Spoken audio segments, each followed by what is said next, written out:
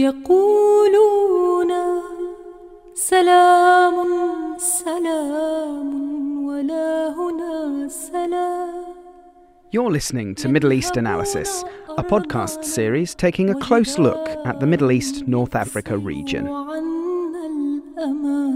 Hello and welcome to Middle East Analysis. I am delighted to say that for the first time in many, many months, I'm saying this in consecutive months, Dr. Harry Hagopian, sitting opposite me.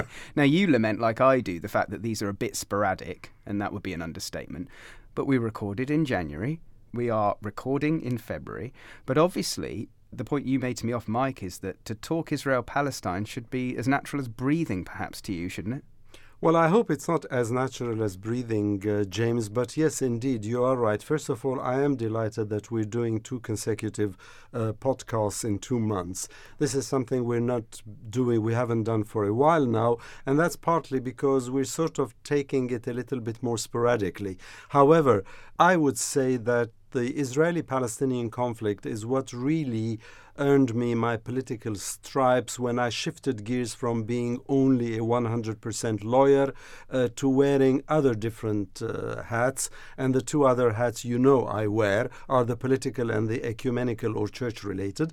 And in a sense, when the deal of the century was brewing, and it brewed for very many long months before we suddenly were served the coffee, that it was inconceivable that I shouldn't say something about it. Now, interestingly enough, I have said a lot about the deal of the century to various broadcasts and organizations. However, what is distinctive about our Middle East analysis podcast is that it's far more relaxed, far more laid back, far more interpersonal and interactive, and it's something where you and I can chat and where I can relax a little bit and become more personal rather than just be on my toes answering political questions with 2-sentence political answers. And here comes the usual disclaimer. We don't do news, do we, Harry? No, and we don't do news. Certainly not, because the irregular procedure we follow with those MEA podcasts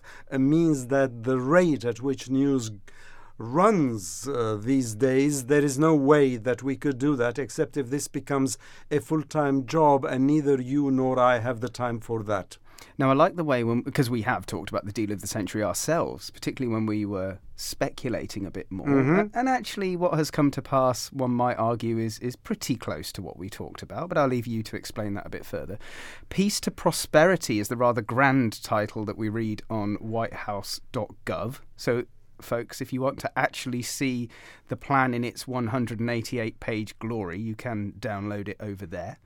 Now, it's been called the deal of the century, as you mentioned, and you said we had to wait a good while before the coffee was served. Now, I'd argue this probably isn't Arabic coffee, is it?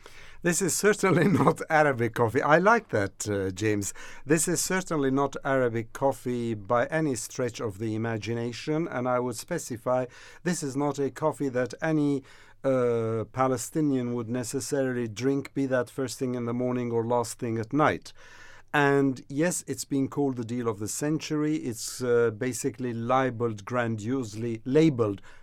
is a good word actually, labeled grandiosely as peace prosperity, but it's also known as the ultimate deal, and it almost gives me visions of Star Trek and the Ultimate Frontiers in terms of Israel-Palestine. But unfortunately, it is to my mind, it is a dangerous development in the very long history, whether you want to start that history pre-1948 or 1948 with the creation of the State of Israel, 1967 with the Six-Day War, or even later in the 1990s with the Oslo chapter of negotiations. Whichever way you take the Israeli-Palestinian conflict, this is a seminal step. We might like it, we might dislike it, we might like the sender, we might dislike the sender, we might have our very clear prejudices in terms of whether we lean toward the Israeli position or toward the Palestinian position, and different people have different considerations. But from a Palestinian perspective and from the perspective of Palestinian Muslims and Palestinian Christians, Arabs basically, it is the wrong deal at the wrong time for a people who have aspired for self-determination for so long. And some Arab sources, I notice, have called it the steal of the century. Little Oh, play on words yes. there. There are loads and loads of such plays on the word deal of the century. You have the steal of the century. You have the slap of the century. Mahmoud Abbas, the Palestinian Authority's president, in Arabic, he also played on the word, because deal of the century in Arabic is Safqat al-Qarn. Qarn is century, Safqa is deal. He changed Safqa by changing one letter into Saf'a, and Saf'at al-Qarn means the slap of the century. So in a sense, it's been met with a lot of opprobrium, with a lot of frustration, and with a lot of, dare I add, fear in Palestinian circles about where would this lead in a world that is led by the likes of President Donald Trump and caretaker Prime Minister Benjamin Netanyahu? Now, we've long talked about whether the two-state solution, is on its knees, is dying. A lot of people are now saying it's dead. Now, I haven't been through all 188 pages, I must confess at this point. But I suppose, much as you are going to give us your unique take on it, a question I have to ask really is, what does the deal mean for Palestinian self-determinism? That's a very good question, because for many months and even years, James, you are absolutely right when you question whether the two-state solution is still a viable, valid one or not. And although I have had my fears and I have said that the two-state solution is not working, I have also suggested that it is still redeemable if both sides apply themselves to an Irenic or peace-led process. The reason I've said that is manifold. On the one hand, because if you look at the maps of Israel-Palestine, one thing you would see, and a lot was made of those maps, not only the famous map that is used by the American administration to explain to us what their whole philosophy is, or their philosophy, I'm not sure whose philosophy. Map. Exactly, the conceptual map. Thank you, that Jared Kushner is so proud to point to.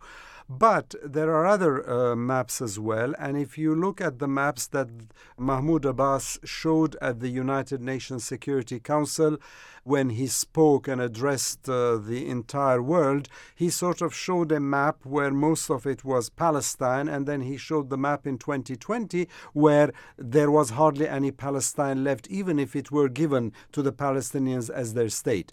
So, but I've always said that let's try and see if there is a possibility of redeeming the two-state solution, because for me, I've always considered that if two-state solution is difficult to achieve, then the one-state solution or the unitary state is even more difficult to achieve. Because imagine if the Israeli governments, successive governments now, most of which have been right-wing, but it doesn't really matter whether it's right-wing, left-wing. I think this is an Israeli political thing, that they do not want to give back any land because they want to keep the land and they want to get rid of the people. A famous Palestinian Christian ambassador who served in Russia, in the States, but for a long time in the UK, and is a member of the Fatah movement, is Afif Safi, and he always used to have one of his many sentences or phrases was, Israel wants to get rid of the demography and keep the geography.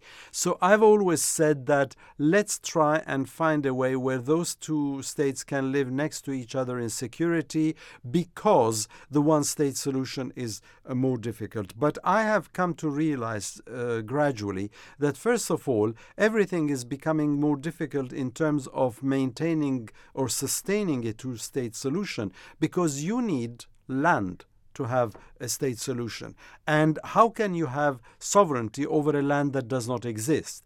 And if you look at what is happening with the younger Palestinian generations and all the supporters of the Palestinians, be they in the Arab masses, and I specify masses, not governments, as well as people in Europe and even some people in the United States, the tendency has been that the two-state solution doesn't work. And therefore, let's go for one-state solution where everybody is equal with equal rights. That is even more difficult, but the narrative has now shifted quite a bit, and the older generation, what I call the political gerontocracy of the Palestinian leadership, is still pushing the pram with the two-state solution map in it, because that's what they have been working all their lives, and it's very difficult for them to do a qualitative leap and say, you know what, all our efforts for 3-4 decades have come to nothing. We've got to now change track. But there is a palpable change in political vision amongst Palestinians that it might even become a one-state solution, which, in my opinion, is as difficult, if not more difficult, than having a two-state solution, so long as that state is at the very least viable. You know what? I think, to be fair, it must be incredibly difficult to be a Palestinian politician anyway, not whatever the circumstances at the moment. But my next question is actually about whether there's a certain impotency in the Palestinian Authority, in Hamas in Gaza. Obviously, we know there's not great cooperation, and it's not got the unified front that it might need for proper positive negotiations. I've asked it before, but I am going to ask it again. In light of peace to prosperity, this deal, so-called, do we have the right Palestinian negotiators, even though they're not taking part at this point, to actually find some way forward? That's a very good question, and it's a rather controversial question because you're putting me a little bit on the spot there. First of all, before I delve into that, let me also say that when you talked about you wouldn't wish to be a Palestinian politician these days, I would be far more worried about the Palestinian people. The politicians always, no matter where, and I'm not only talking Palestine, I'm talking across 5 continents, politicians always manage to find a way to survive and enjoy themselves, no matter the dramas and the conflicts. It's the people who count. It's the people who suffer. If I look at the MENA region as a whole, and I'm digressing slightly, if I look at Syria, if I look at Iraq, if I look at Lebanon, if I look at Tunisia, if I look at Algeria, if I look at Yemen, if I look at Sudan, and the list continues, and probably of those, the most exceptional is Yemen. The people are suffering badly. It's the politicians who they are unable to find a solution. They're fighting amongst each other, but they're still managing to live okay compared to the people. It's always the people that suffer most of all. Look at what's happening in all the countries I mentioned and draw your own conclusions. Now, coming to where we are, I've often said that this Palestinian leadership, and for that matter this Israeli leadership, are both past their expiry dates, and they should go. Why? Because the Palestinian leadership is very old. I just used the word gerontocracy. It is time for new blood, it is time for new vision, and it's time for new efforts. And this is why I made a distinction between the older generations and the new generations in terms of what is the vision for Palestine these days. This dichotomy, this cleavage between the two-state and the one-state solutions is not only a philosophical or conceptual cleavage, it's also a generational one. And I think it is very important to listen to the younger people who, incidentally, in Palestine, since the Six-Day War took place in 1967, so it's over 50 years now that there has been an occupation, the longest occupation as far as I can say of modern times. They've all been born and grown up in occupation. They didn't know anything else. They didn't know anything before the occupation, and therefore for them the idea of how to deal with the occupation might be different from the 70 and 80-year-olds who are coming from Tunis, from Lebanon, from elsewhere, who recongregated in Palestine after the Declaration of Principles, when we all thought that, well, maybe we've cracked this very hard nut. and are still thinking, oh yes, we want to have a Palestine with a flag flying on top of all the roofs. So this is where it happens. Yes, there should be perhaps a change of leadership. The question is, when could the leadership change? And by leadership, I don't only mean the executive. The executive in the Palestinian leadership is becoming quite redundant because they can't get their act together, either because they're of the internecine fighting between Gaza and Ramallah, or between this faction and the other.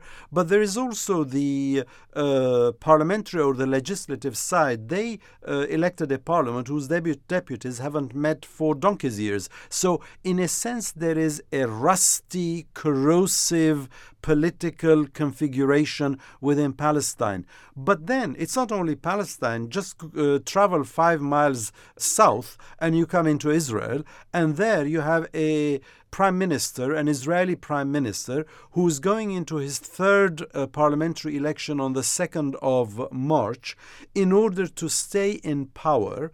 And the reason he wants to stay in power is because he wants to avoid being taken to court, and he wants to have the immunity that the prime ministerial position gives him. Otherwise, he's going to end up with charges, and he's already been indicted on 3 counts of bribery, fraud, and breach of trust.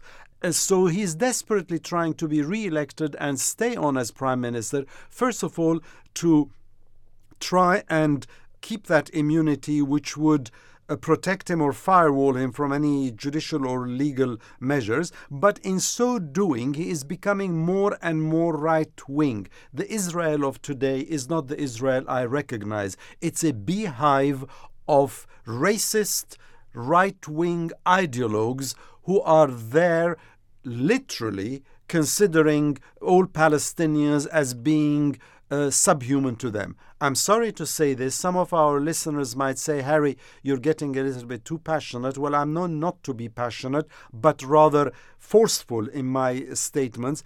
I'm not saying this because I want to say it. I'm saying this because the whole idea, the whole narrative of 2 people, equal people, and 3 religions, which is what has been focused upon year in, year out, has disappeared. And now some of the statements by some of the politicians in the Israeli political right-wing spectrum, which Bibi Netanyahu is trying to court in order to be with him, to enter into a coalition with him so he stays prime minister, honestly are as dangerous as the terrorist Palestinian factions that we constantly talk about in Europe. Now, the not-a-profit quote of yours might come out here, but talking about those parliamentary elections, would a change, I mean probably a complete change of course, mean anything for the Palestinians and the possibility of peace in that region? Again, another very good question, and it's also a moot question because, James, what has happened is that, when going back to the Oslo years, when I was part of the second track negotiations and I was living and working, I had been headhunted to go to Jerusalem and work on this as part of the second track team. There was hope because in Israel as well as in Palestine, there were different schools of thought about what to do with the Israeli-Palestinian conflict. Israel was famous for having its very, very different schools of thought. You had the political left, the political center, the political right. Within the Palestinian arena, you used to have the secular, you used to have the radical, you used to have the Islamist. There were different kinds of and colors, different hues, political hues. And what has happened over those 20, 30 years is that has eroded. And we have seen Palestinians and Israelis being slowly driven to the extreme. One is being driven to the extreme, Israel, because of its overweening power and influence. Certainly now when Trump basically does anything that Netanyahu wants him to do. And conversely, the Palestinians have been driven to the extreme in terms of their demands as well. And they tell you there's no point in having negotiations. There's no point in even trying to think of the 2-state solution. All this is absolute boulder dash because it's not going to work. Conversely speaking, that extremism is not from overweening influence and power, but it's from overweening powerlessness and lack of influence. The despair and the frustration of the Palestinians, be they Christian or Muslim, is so palpable, is so strong, is so painful when compared with the Israeli power and influence that is almost arrogant these days. I mean, all you need to do is just look at what Netanyahu says, look at what his main chief rival, Benny Gantz of Kahol Lavan, Blue-White, is saying. It's almost like we're going to do whatever we want, and we're going to get what we want, and if you don't like it, tough luck. You get this deal, you accept this deal, which is basically another variation, an even poorer variation of what I call the Swiss cheese formula for the Palestinians.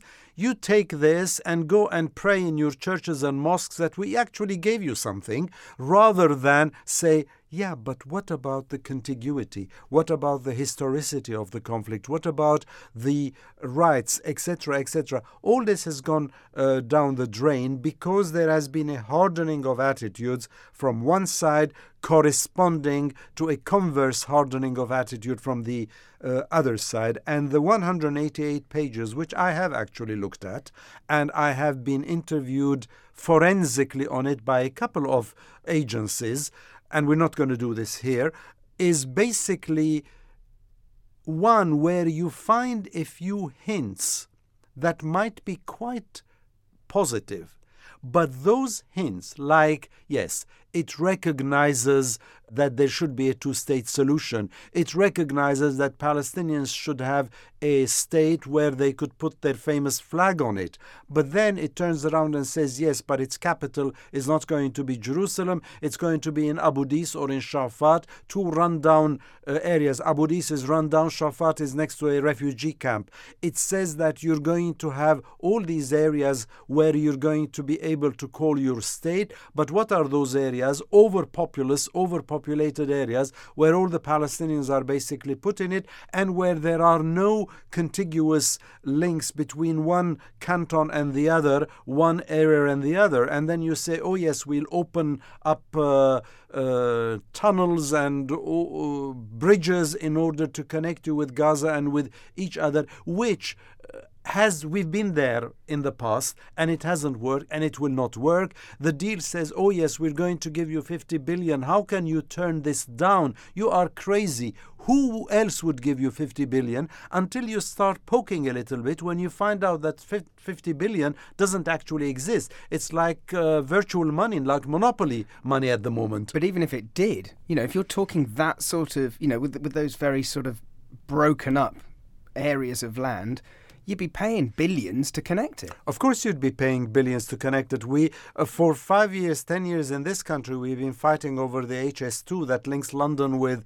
Birmingham and then on to Leeds and Manchester. Yeah. And finally, our new Prime Minister, decided to fork out, to cough up over 2.5 billion from the Treasury. And what was the price to be paid? We had a change in the Chancellor of the Exchequer.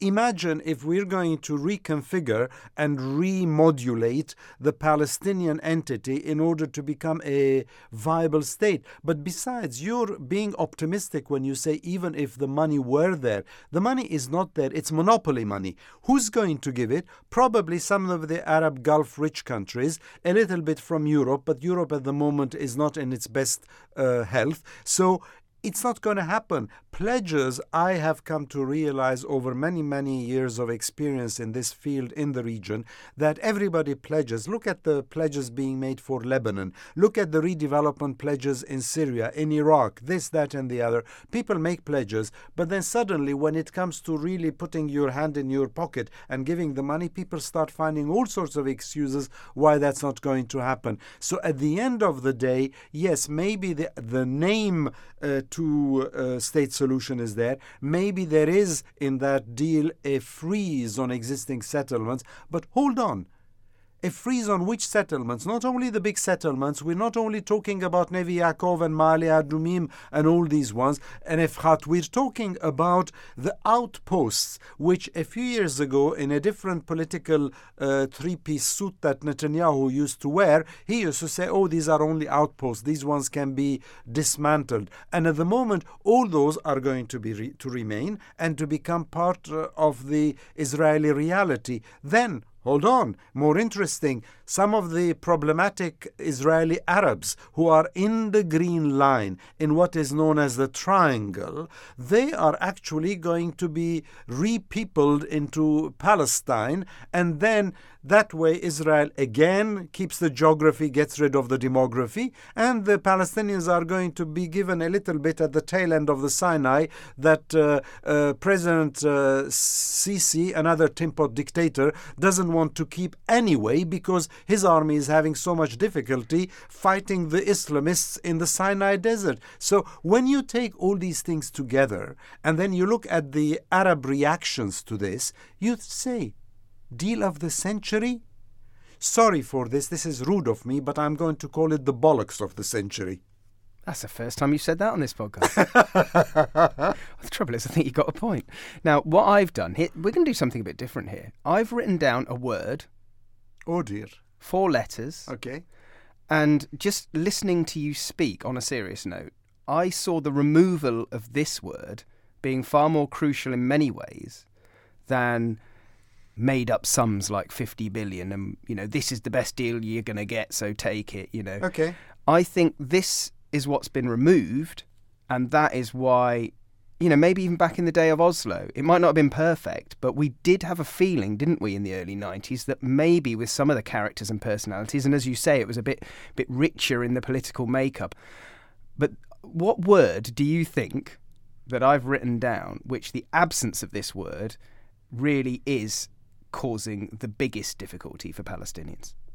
Blimey, this is going to be quite interesting, because you half lost me, half kept me with this introduction of yours. Throw a word in, or whatever it is you're going to test me on. Let me see if I got the gist of it. That is the word. Absolutely. And I think that's the problem. Hope. A lack of hope. Because even in Oslo, there was hope. Forget whether it was the perfect solution. I mean, what is? Nothing is. And forget how history judges it in a way. I'm worried that however history judges this, the big absence here is an absence of hope. And that really is putting a sword over the Palestinians. James, I raise my hat, because you have used the word, I used the words frustration and despair. I should have used the word hopelessness, because you are absolutely right. The word hope is, hope is so many things to so many different things. Hope is spiritual, hope is religious, hope is political, hope is interpersonal, hope is everything. And in a sense, you're absolutely right. And I'm going to tell you something, because there are so many people who've maligned the Oslo chapter of negotiations, and I'm one of those now who somewhat a little skittishly, a little reluctantly, I also malign it, because I have realized that it didn't deliver the goods that we thought the Palestinians were going to get. Okay, we were idiots, we were naive, we were incompetent, we didn't do our legal or political or historical or cartographic homework. Call it what you may. It's always easier to do a post-mortem than it is, and to speak in hindsight rather than when you are involved in the act itself. I'm not desperately trying to defend my because I was only a little cog in a far, far bigger and huge wheel which was operating Oslo. However, I'll give you one example. For any Palestinian, and I do say more Palestinian than foreigners, because also a lot of foreigners and Arabs who are not Palestinians or Jordanians use the King Hussein or Alembi Bridge to cross from Israel and Palestine into Jordan. That is in itself quite an experience. It's an experience in humiliation. It's an experience in sort of self-degradation. And the Palestinians always thought, oh my God, I'm going to cross the bridge. It's going to be another one of those arrogant moments when an Israeli young upstart of a soldier comes and lords it over you because he's got a rifle on his shoulder. During the Oslo talks, I was commuting constantly between Jerusalem and Jordan. Why? Because, well, I'm from Jordan. I have a lot of regard for Jordan. I think there was a lot at the time to talk about with the Jordanians, and particularly with some members of the royal household and the politicians there. And for the first time ever, when I used to cross, I used to see smiles on the faces of both the Israeli officials and soldiers and people who were manning the points there, and the Palestinians, because there was hope. There was, for a short spell, and it was like a flash of light that didn't last very long. It was a rainbow, and we all get very excited when we see a rainbow after a thunderstorm. But then what we sometimes don't reflect upon is that rainbow doesn't last long. Look at it, go away, have a cup of tea, and come back, and it's gone. And that rainbow, that moment of hope, made the Israelis and the Palestinians smile to each other as we crossed from one side to the other of the bridge.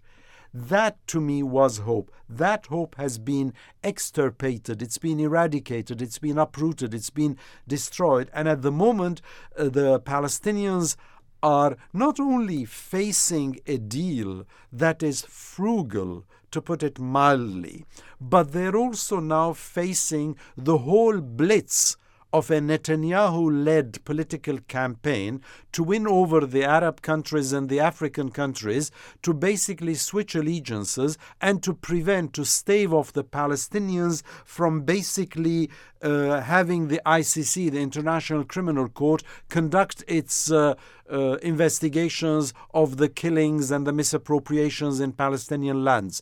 So in a sense, all this is happening at the moment, and that element of hope, be that because of what's happening with Sudan, with the airspace, with the Gulf countries, some of them at least, who've been far more outspoken than others, what's happening with the ICC, what's happening with the internal politics, everything leads to believe that the Palestinians have been brought to their knees, and it's a question of do it my way or it is the highway. And that is very dangerous because things have a way of rebounding.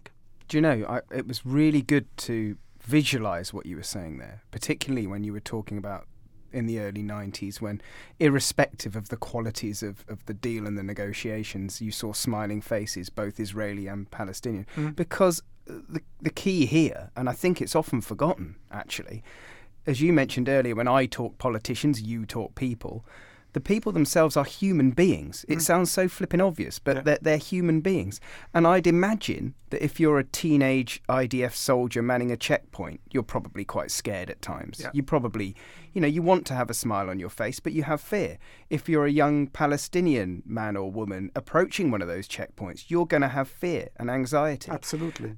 But both sides have that. Absolutely. And, sometimes I think the politicians probably forget that you're asking people to really put themselves in a place that they're not at all very comfortable with, either side. They don't only forget, James. Politicians sometimes forget, but sometimes they feed that fear with their actions, so that the fear even turns into greater trepidation, greater anxiety. I fully understand that a young 25-year-old soldier at one of those checkpoints where he knows that every Palestinian car or man or woman who passes through those alleyways or passageways, a little bit like they used to do with cattle in the Texan cowboy films, that every one of those is probably in their own minds swearing and cussing and sort of saying all sorts of bad things. They do realize that. But the question is, why are saying this? They're saying this because a very proud and a very educated people, the Palestinians, are having to submit, first of all, to the Israeli increasingly dangerous occupation of Palestinian land, where international law is being flouted, aided and abetted by the Americans, who at the moment are simply saying, well, international law doesn't exist. You don't have to think about the refugees. So United Nations Security Resolution 194 doesn't exist. We don't talk about occupied lands, and I'm not putting the definite article there. So all the other subsequent resolutions doesn't work. Jerusalem becomes entirely Israeli. The land goes away. This, that, and the other. International law is going. ICC, Netanyahu and Israel is trying to get countries like Austria, like the Czech Republic, like Germany, to sort of submit amicus briefs to the ICC to say that they do not have jurisdiction to examine or investigate the Palestinian submissions to the ICC. Everything indicates that the Palestinians are basically being targeted. And then you have the Arab countries who, with all due respect to all their internal problems, have at the very least in the past supported the Palestinian cause. But in the last 10-15 years, certainly with the uprisings that started in 2010-2011, the realities of the Arab world, plus the populism that has seeped into the Arab world, plus the new generation of politicians. Look at the Crown Prince of Saudi Arabia, look at the Crown Prince of the United Arab Emirates, look at the meeting that Netanyahu had with a Sudanese politician in Uganda in Entebbe, which resulted in the Sudanese airspace now being open for Israeli air flights. That is fine. I don't mind that airspace. What I do mind is that the Palestinians are being sold down the drain, and that is, in my books, for somebody who's worked hard as an Armenian. I'm not Palestinian, I'm not Arab. I feel very pained that in my lifetime I'm not going to see an independent Palestinian state, and probably you, who's younger than I, in your lifetime you won't see it unless some miracle happens. So what I would like to say is, when people say, so what, there's normalization between the Arab countries and Israel, why would anybody be against that? I'm not against the normalization. Normalization has its benefits.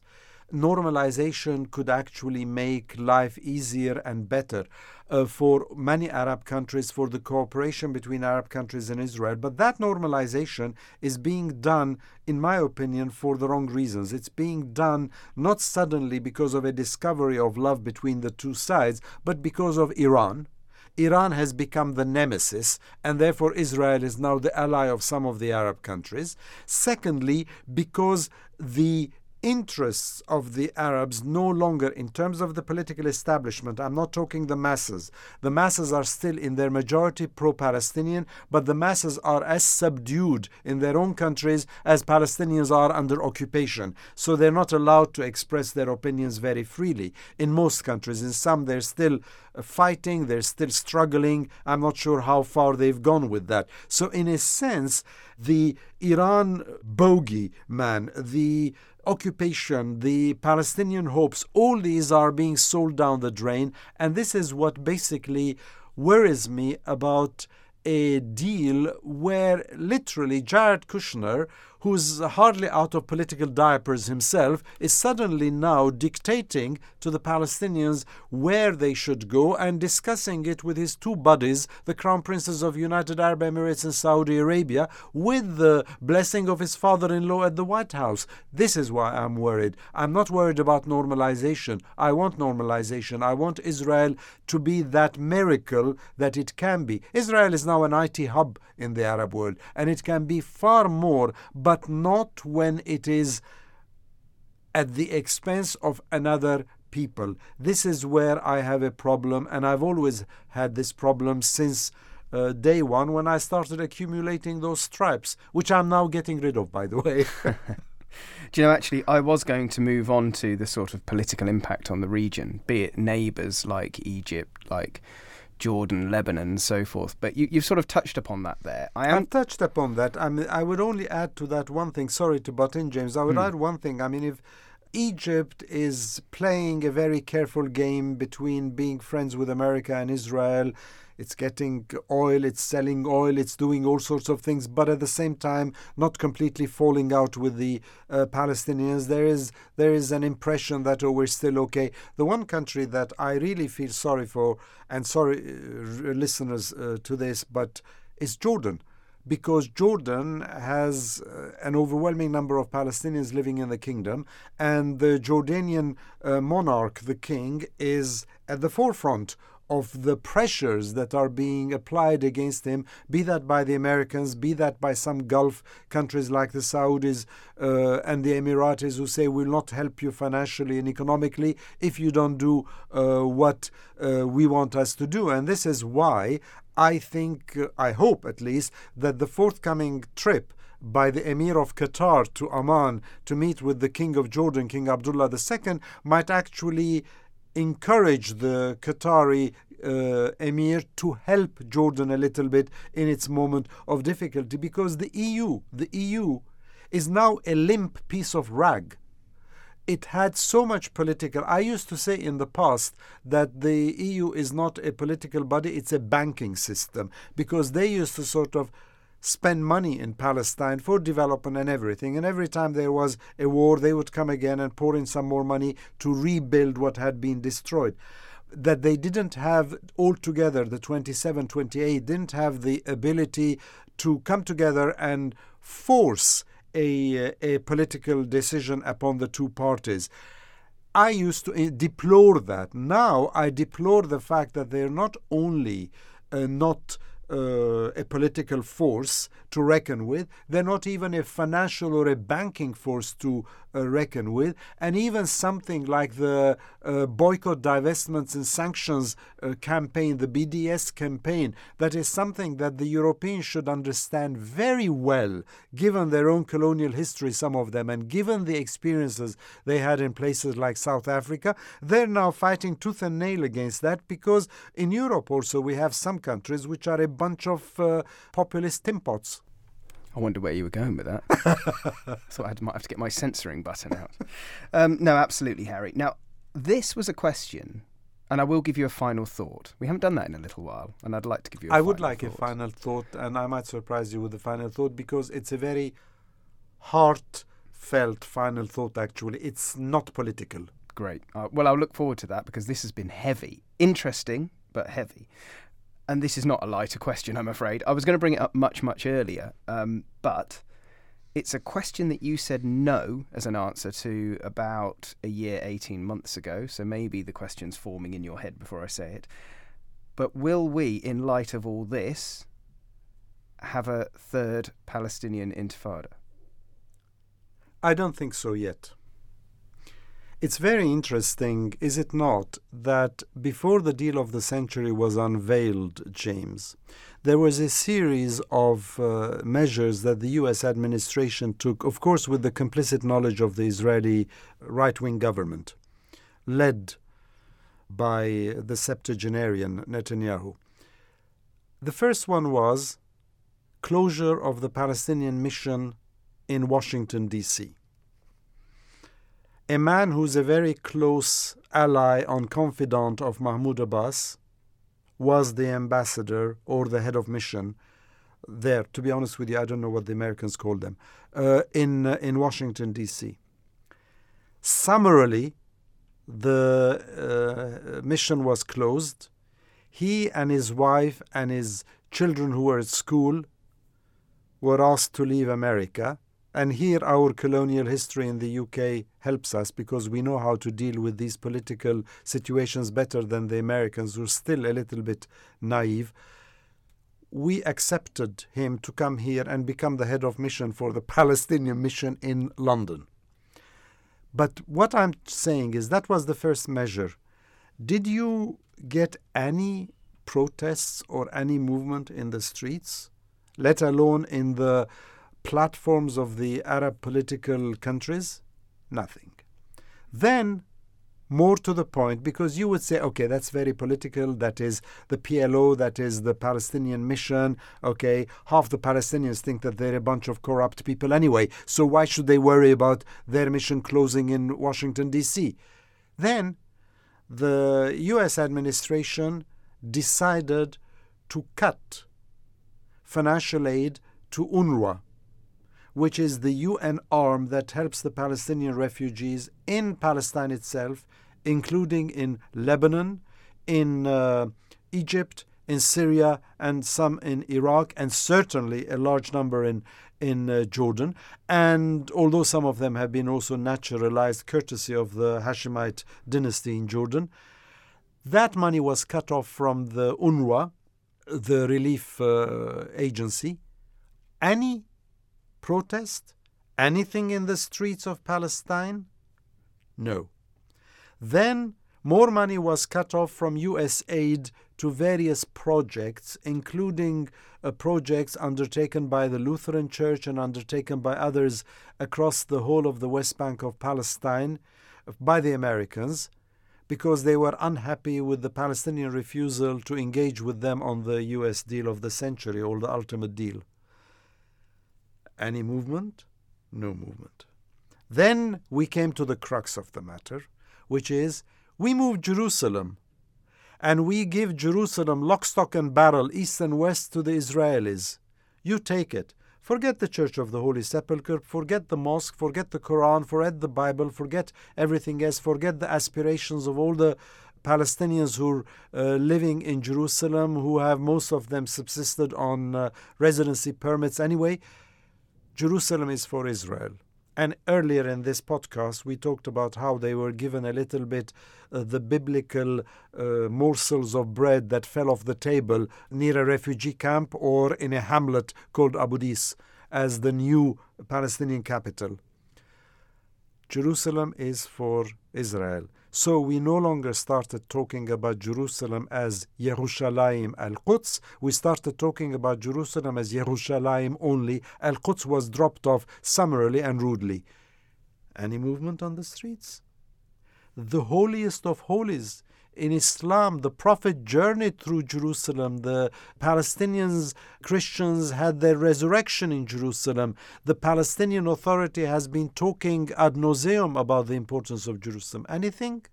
Nothing. And it felt to me like the U.S. administration, advised by the Israeli government, were doing this drip, drip, drip to see if there is going to be any wild explosions, a third intifada, as you called it, or uprising. What does intifada mean? Intifada comes from the verb in Arabic yantafid. Yantafid means to shake off. Like you shake off something. You shake off dust, you shake off misrule, you shake off oppression. That's intifada. So nothing happened. Okay, drip, drip, drip. Every time they upped the ante, nothing happened. So then we came to the big one, the monster. Or as Saddam would have said, the granddaddy of all monstrosities. And that is the ultimate deal. And here, what happened? Oh yes, Mahmoud Abbas, the president of the authority, promised the heavens and the earth that this is going to be the end of the region as we know it, etc. Some demonstrations were organized, and I say organized because the difference between an organized demonstration, and it happens in most Arab countries, the ruler decides to show how people support him. His cohorts go and tell the people, come on, get out of your houses and start demonstrating. There is no such demonstration as we understand it in this country, where people carry the signposts and the flags and go out, or the gilets jaunes in France, or the ones in other countries in Europe. No, it's all organized. Even demonstrations which are supposed to echo popular discontent are actually popular discontent against the ruler, organized by the ruler. In a sense, that happened a little bit in Ramallah, a few more demonstrations in Gaza, and that was it. And then we stopped there as well. Okay, it might still blow up. But I'm going to join up the dots now. One, your question is very much in its place. Why are the Palestinians not protesting and demonstrating, and why do we not witness a third intifada? First of all, because the Palestinians are so weary, so tired. They don't have the energy anymore. The motivation to go and speak out and the energy to speak out are not there. Why? Because the energy, 50 plus years of occupation, and it's a rapacious, fierce, merciless occupation. I don't care how people sanitize it. I'm not going to sanitize it. This is not coronavirus we're talking about. This is occupation we're talking about. And they are tired. The majority of them are tired. The majority of them do not have the financial means. They're just worried about getting food on the table for them and their families and having the minimum modicum of decency in their lives. So that's the energy side of it.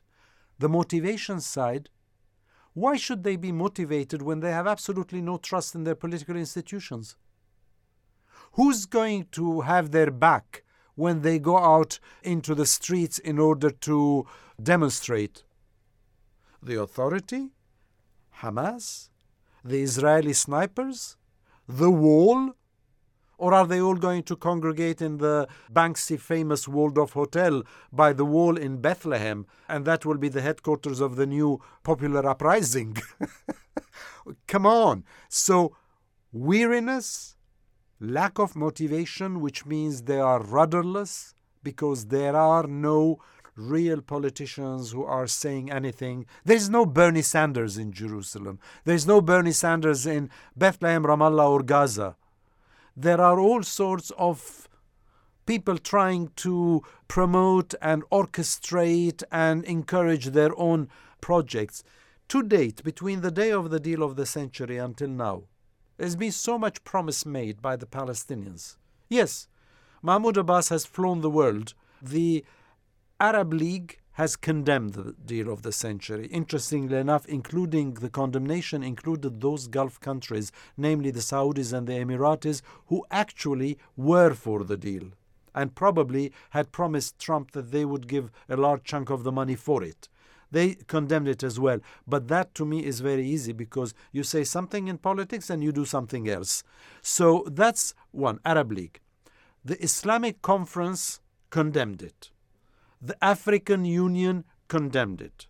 In the United Nations, poor Mahmoud Abbas went there and then he was kiboshed because he was told you're not going to get this across into the UN Security Council because you'll get a veto for it. So he was given the right to sit there and talk in Arabic at length, carrying that map and trying to show it to the people who were sitting there and watching it. In itself a very inept performance, if I may say so. So in a sense, the motivation is not there, because motivation for what? The weariness goes down to the roots of the Palestinian psyche.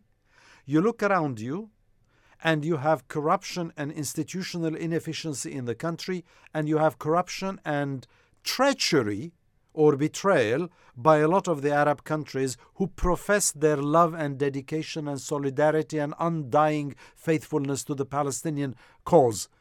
All this has gone. And part of it is because of the 10-year uprisings, but part of it is because the world has changed, the populism of the world has changed, and we're living new eras at the moment. And Trump, who leads this pack of populists, is very shrewd to find the time. Now, as far as he's concerned, this is another one of his reality shows that he's basically putting in front of the world, and he's preening on television saying, look what I've done, guys. I've given Israel this, that, and the other. Hey, evangelical Christians, you who listen and read the Old Testament in America and somehow conveniently forget that the Old Testament and the temple of the Old Testament was basically replaced by the New Testament and the temple which is in Jesus Christ himself, as we Christians, we believe in. No, the evangelical Christians, starting with the Vice President, Mike Pence, and others, are delighted that we have the Star of David in one hand and the Old Testament in the other hand, and we're saying, hey ho, the deal of the century, the ultimate deal. What ultimate deal? What ultimate century? Give me a break. That's a fantastic answer. That's all I'm saying on that. I think that's brilliant.